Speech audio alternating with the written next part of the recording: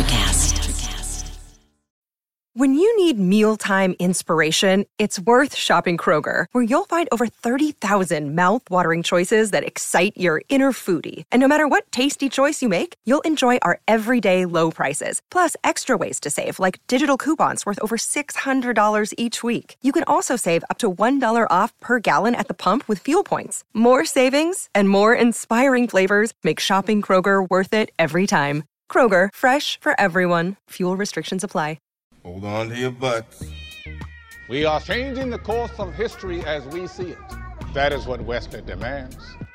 Now this affects Iris. Iris, where are you? What you feel only matters to you. I do not entertain hypotheticals. The world as it is vexing enough. Iris, I have a tip for you. Don't take drugs! Or Whatever Movies with Wesley and Iris.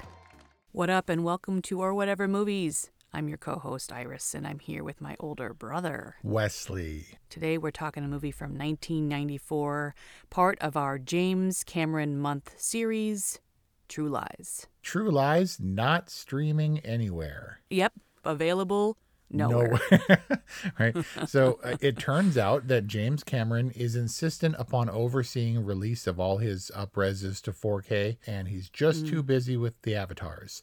So this, along with our previous release, The Abyss, available nowhere in high definition. So this is a James Cameron thing. This isn't like a lack of interest thing. It naturally relegates The Abyss and True Lies to lower esteem or regard from James Cameron himself, it seems. Maybe it's intentional, because True Lies, I wouldn't say Abyss, but True Lies is best just kind of left to languish. It faced criticism for racism, the depictions of the terrorists and things. James Cameron's not having it. He's saying that it wasn't intentional. Look, I needed a convenient villain. It could have been a convenient group of villains. It could have been anyone. It could have been Irish terrorists or whatever. But it was condemned by the National Council on Islamic Affairs and the American Arab Relations Committee. They boycotted it, pretty much universally across the Middle East. So. At the time of its release or later? Yes, at the time, and I'm sure still. I mean, because I wonder how much of, the current political correctness, it's always been important, right? But it's kind of come more to the forefront of social consciousness, being more aware and racially, sexual orientation, all those kinds of sensitivities. What I'm saying is, like in the mid-90s, people were already aware and speaking out against the overt stereotyping and racism in True Lies. Well, the people that felt like they were unfairly portrayed, absolutely.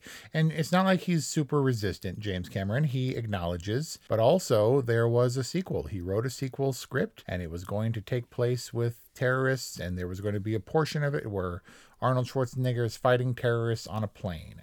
And that script was put on hold after 9/11, and James Cameron himself said that he understands that terrorism is no longer something to be taken lightly. Mm-hmm. Never saw the light of day, and there was talk about a TV show even on Disney Plus, but that never came to pass, or it hasn't so far. Well, taken lightly, I think, is the imperative, right? This is supposed to be an action comedy. Yeah, I think this is the closest James Cameron comes to a full-on comedy.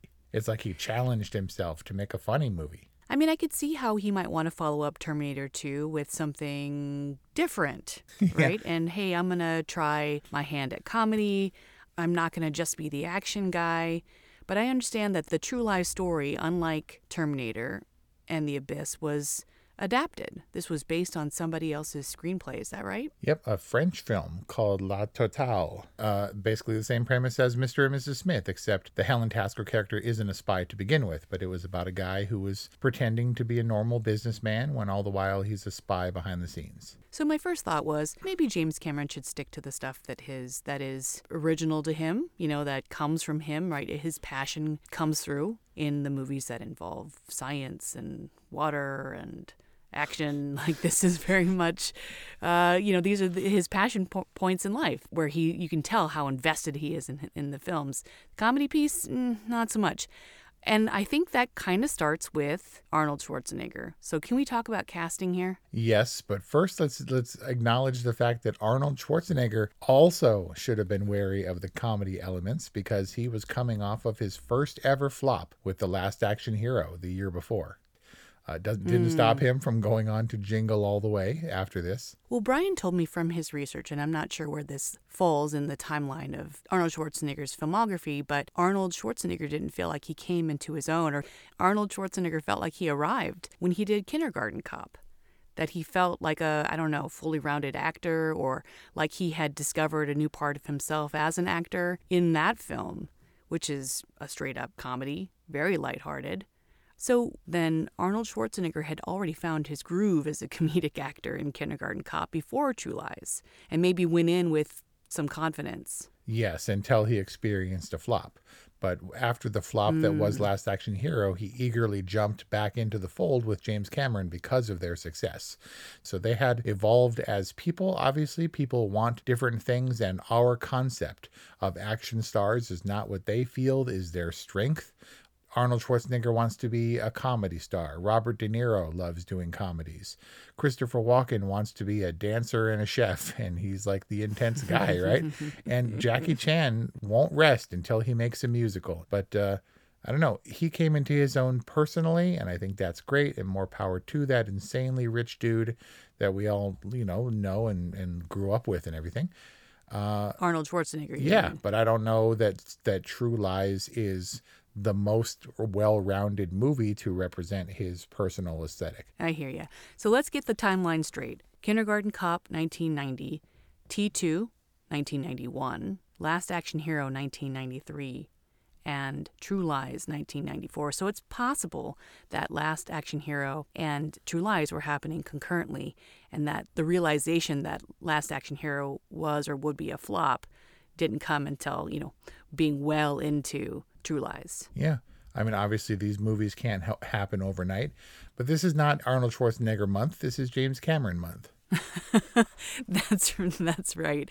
Although I'm assuming that Arnold Schwarzenegger's casting was James Cameron's call, and they had, like you said, great success with Terminator 2.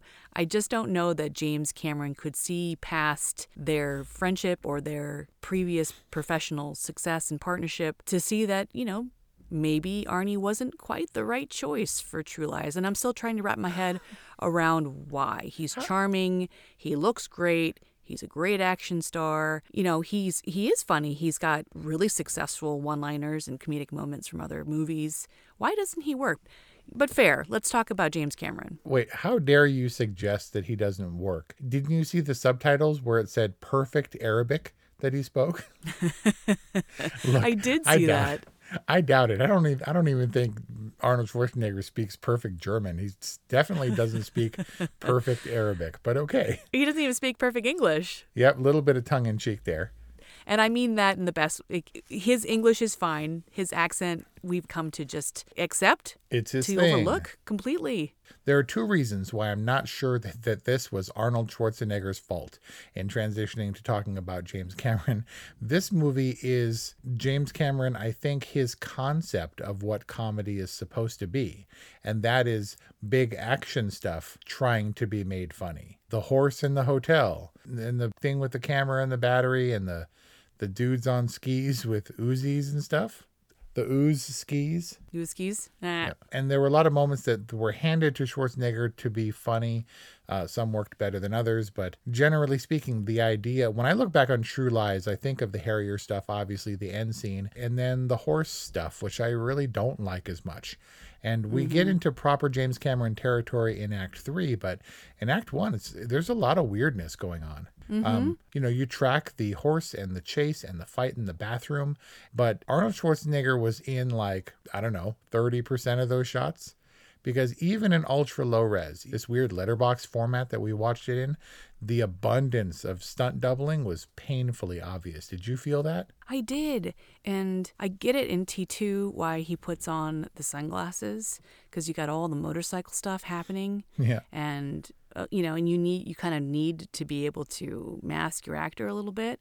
But I didn't understand why he put on the sunglasses for the bathroom scene if, the only reason was so that they could stunt double him in this otherwise kind of routine fight scene. I mean, it was great and it was cool with all the water pouring in. You can't have a James Cameron movie without water.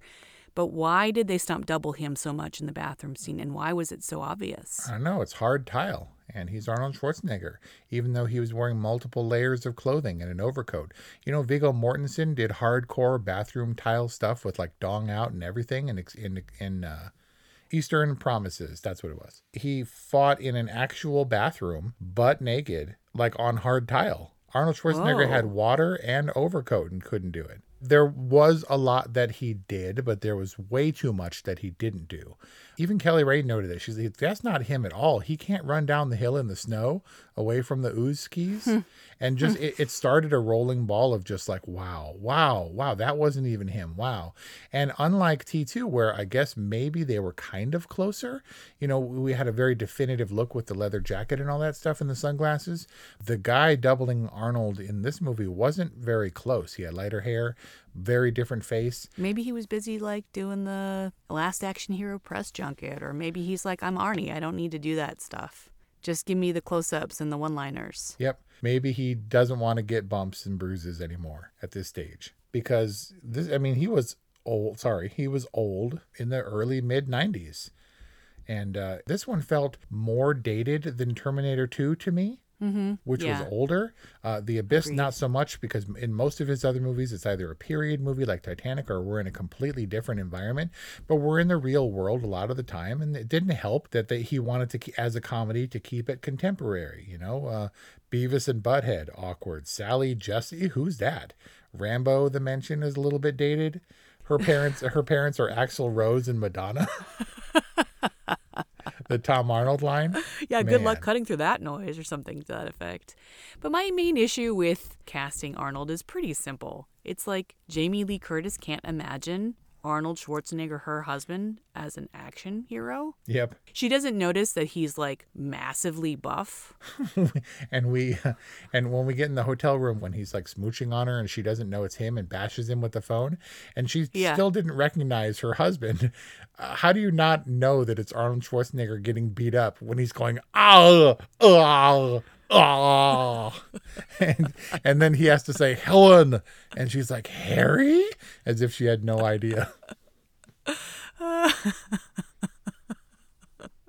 Those were really good Arnie efforts. Really good.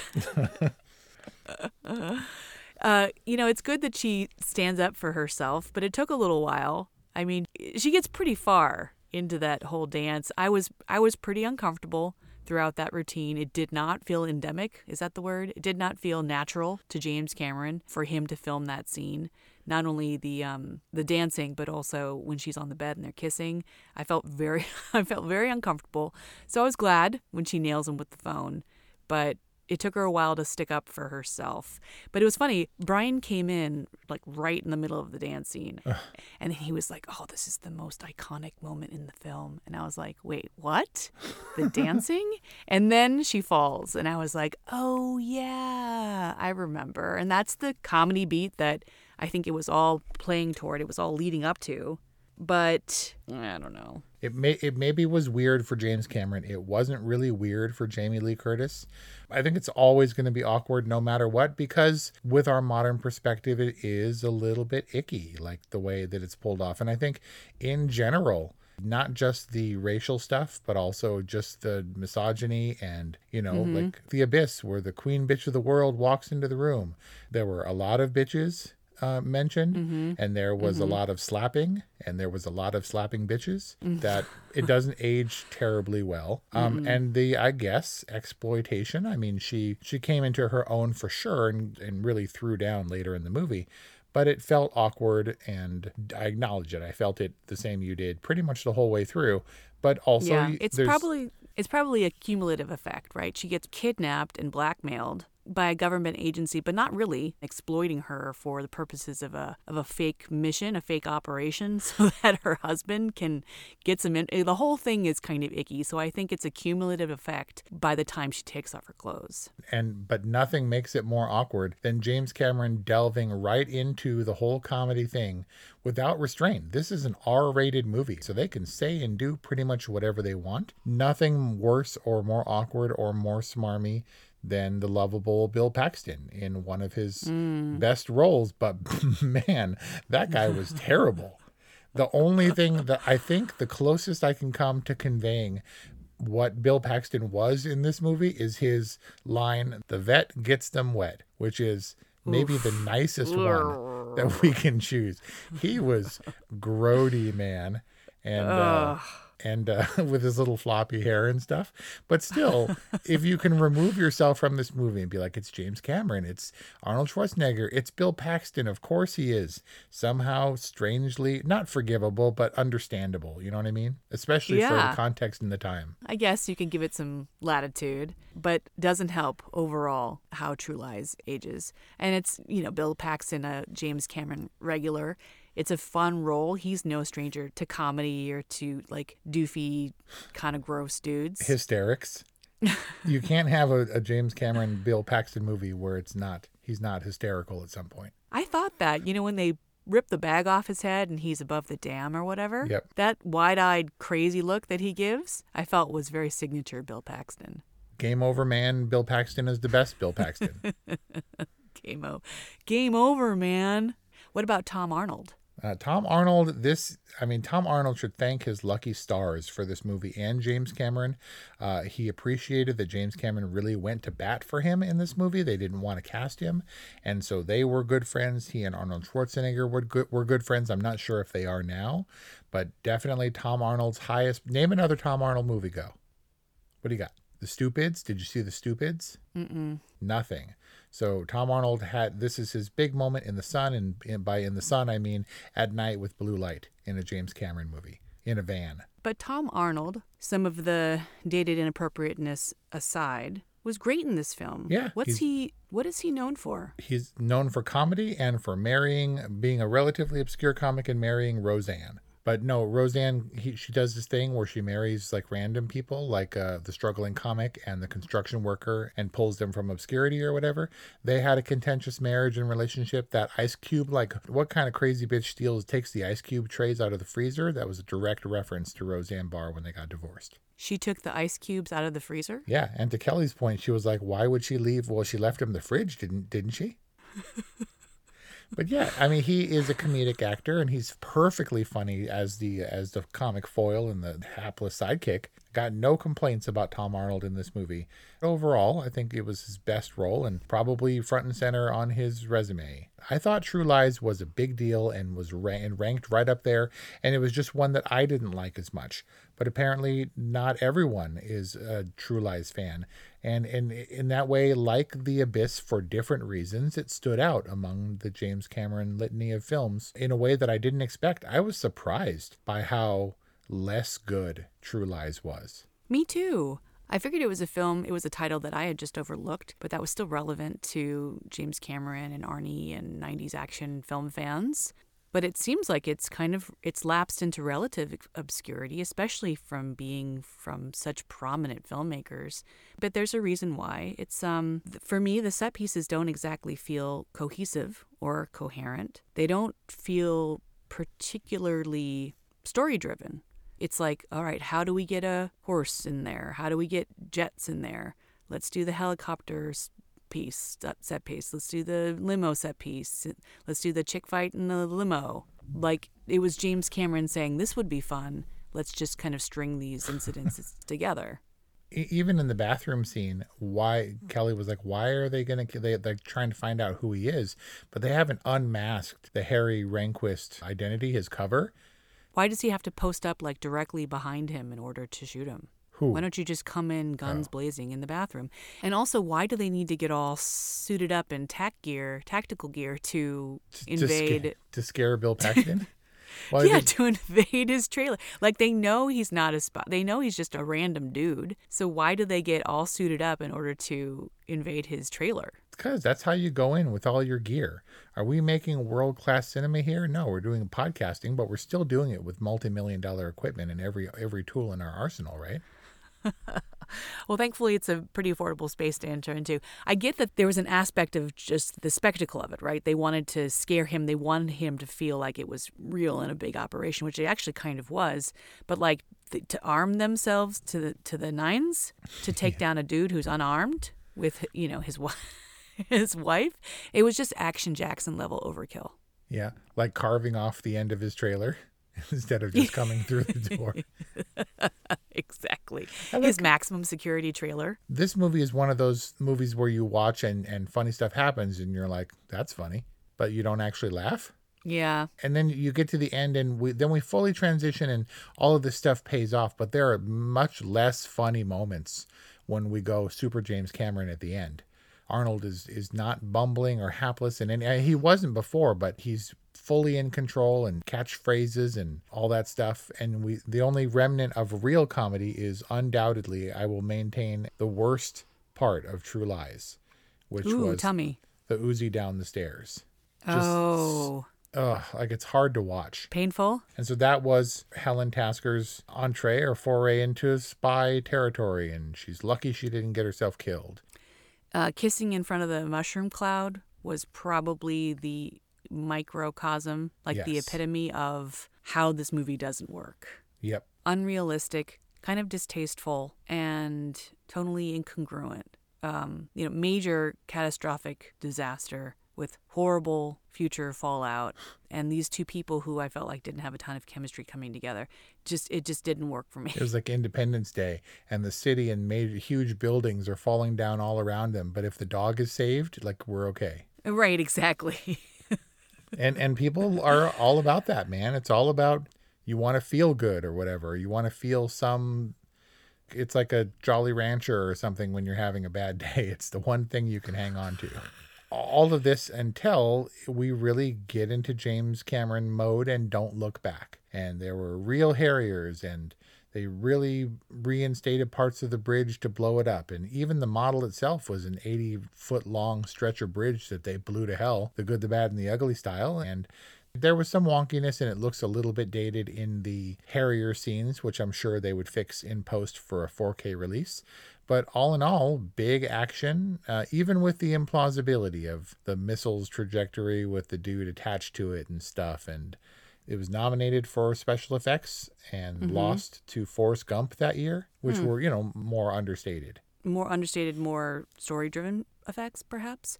But A for effort in terms of the action stuff. Yeah. I mean, I think there was actually a dude hanging off of that helicopter trailing the limo. Isn't Jamie Lee Curtis actually hanging off of that helicopter? I'm not sure, but it looks convincing. It's a great, final shot. She's a little bit shrill and screaming kind of a lot, but I guess that's what you do in the early stages of your transition to spy superstardom or whatever. I mean, the lore is that it was her and that it was on her birthday. Really? And that's one hell of a way to spend your birthday, dangling from a helicopter over water. I mean, that would be cool. In a major action film. Could True Lies have been the film where James Cameron was working out his success, reconciling his filmmaking with his success? I mean, he came off a massive hit, and he had a lot of money to make this film. I think the most in his career at the time, and wants to prove himself maybe in the comedy genre. Biggest budget? His biggest budget, I think one of the biggest budgets of all time at that time, obviously eclipsed by Titanic later, but he was flexing them muscles. Yeah, and reconciling his filmmaking with his success and having a lot of fun doing the stuff he loves. Was this the first time, I'm just taking a guess, was this the first time that Harriers appeared in a film? I mean, highly technical instruments of military might and warcraft and great, but they used the Harriers in the scene with the daughter who I kind of wasn't invested in at all. No, an awkward transition to her. It was like a tacked on third act 2.0 or whatever. It's like act 3.5 where the movie's over and they smooch and then, hey, oh, sorry, I don't know how it happened. It must have been in the middle of the night, but they got Dana. It's a hostage and we got to go. Yeah, I mean, it is weird. The segue to the third act feels weird. I guess we're invested in Harry, and it's cool to see Harry pilot the Harrier, but the mission to save the daughter and I guess do away with the bad guy, even though it was more about the daughter than it was about doing away with the bad guy, was where it felt kind of unmotivated to me. I feel like we're giving network notes on this poor movie. It's like, hey, we need continuity throughout. Can we thread these themes? That would be great. Like, we don't care about Dana. Let's set Dana up more cleanly in Act 1. Why does Tia Carrere disappear for an hour and then suddenly show up again when it's convenient, you know? This is what I deal with on a daily basis, though, by the way. And, yes. And we're looking at True Lies more critically than we are just kind of enjoying the experience, because that's what we do. And also the presentation was garbage. Sorry, we live in 2022 and we both have big TVs and we got, you know, the equivalent of a 40-inch screen in low definition where the stunt people were painfully obvious. I don't know. Kind of a bummer presentation that I don't think detracts from the themes of the movies, which I think we've done. It's not like it looked bad. It just was, maybe not as carefully constructed, probably, as you said, because of the adaptation. I think that has a lot to do with it. And of course, we're looking at this through a James Cameron lens, which means that we hold True Lies to a much higher standard than perhaps action films from other filmmakers. And I don't want to just nitpick it and poo-poo True Lies, but it was a bit of a slog for me to get through. And James Cameron, I think, has more heart and has more messaging in films that originate with him, and that stories that really motivate and move him. So overall, what is your rating of True Lies? It takes, I guess, the romantic comedy and elevates it to levels it's probably never seen before and hasn't since. Who would put, $100+ million budget in the mid early 90s into an action comedy, romantic comedy? It's a different kind of movie. Again, we're looking at it through the lens of James Cameron movies. And I really had this idea that the guy can do no wrong. And technically that may be the case. There's nothing wrong with True Lies in the space of what it was in 1994. We have to allow that the world is very different. And so you can't fault the movie for what it was trying to achieve, except for the being conscientious of representation for Middle Eastern countries and their people. But from my chair, I can see that they weren't trying to be offensive, and I'm not going to condemn it for that. So it was an all right movie, for sure. It was a James Cameron movie that was fun, just not as fun as I remember it 28 years ago. You didn't have any fun? Are you going to give True Lies, a James Cameron film, a boring? Yeah, this is where my rating scale becomes a little trickier. My rating scale being, of course, good and boring. The equivalent of a thumbs up or a thumbs down. There's not a lot of middle ground. I mean, you can, but after how much I gushed about Terminator 2, spoiler, this is certainly a lesser movie. But, people, I'm sure he faced criticism from the purists anyway. Terminator originally was pretty close to a horror movie. And Terminator 2 was much lighter and more fun and more funny. And he just continued those themes, I think, with True Lies. And so you're going to get your detractors who want the big bad James Cameron, but this was his foray into lighter fare that had lots of swear words and uncomfortable stuff. I guess I'll take a network position on True Lies and say that the story wasn't tracking for me. And as cool as the action set pieces were, and as deftly as James Cameron can kind of handle those, I don't think it really gelled. And so your review is, your official rating? Boring.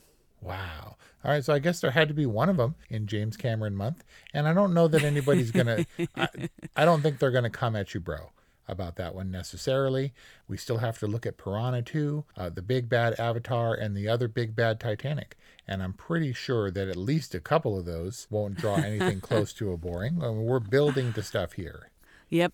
Despite my review, ultimately, I was glad to revisit True Lies in understanding the overall body of work of James Cameron, which is what we're doing this April with James Cameron Month. We hope that you've been enjoying our exploration of James Cameron's filmography, including this review on True Lies. Check out our other reviews in this month's series and let us know what you think. We love to hear from you. 818-835-0473. Or whatevermovies@gmail.com, or whatevermovies on Instagram and Twitter.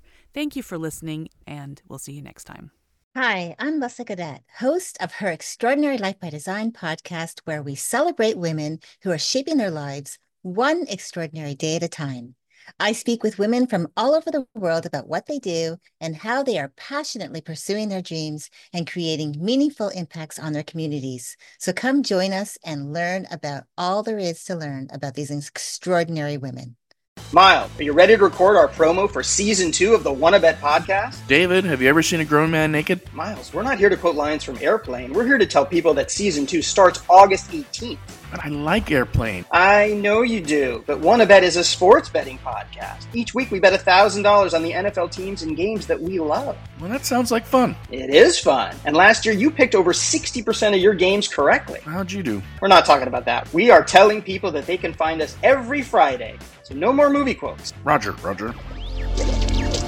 Electricast.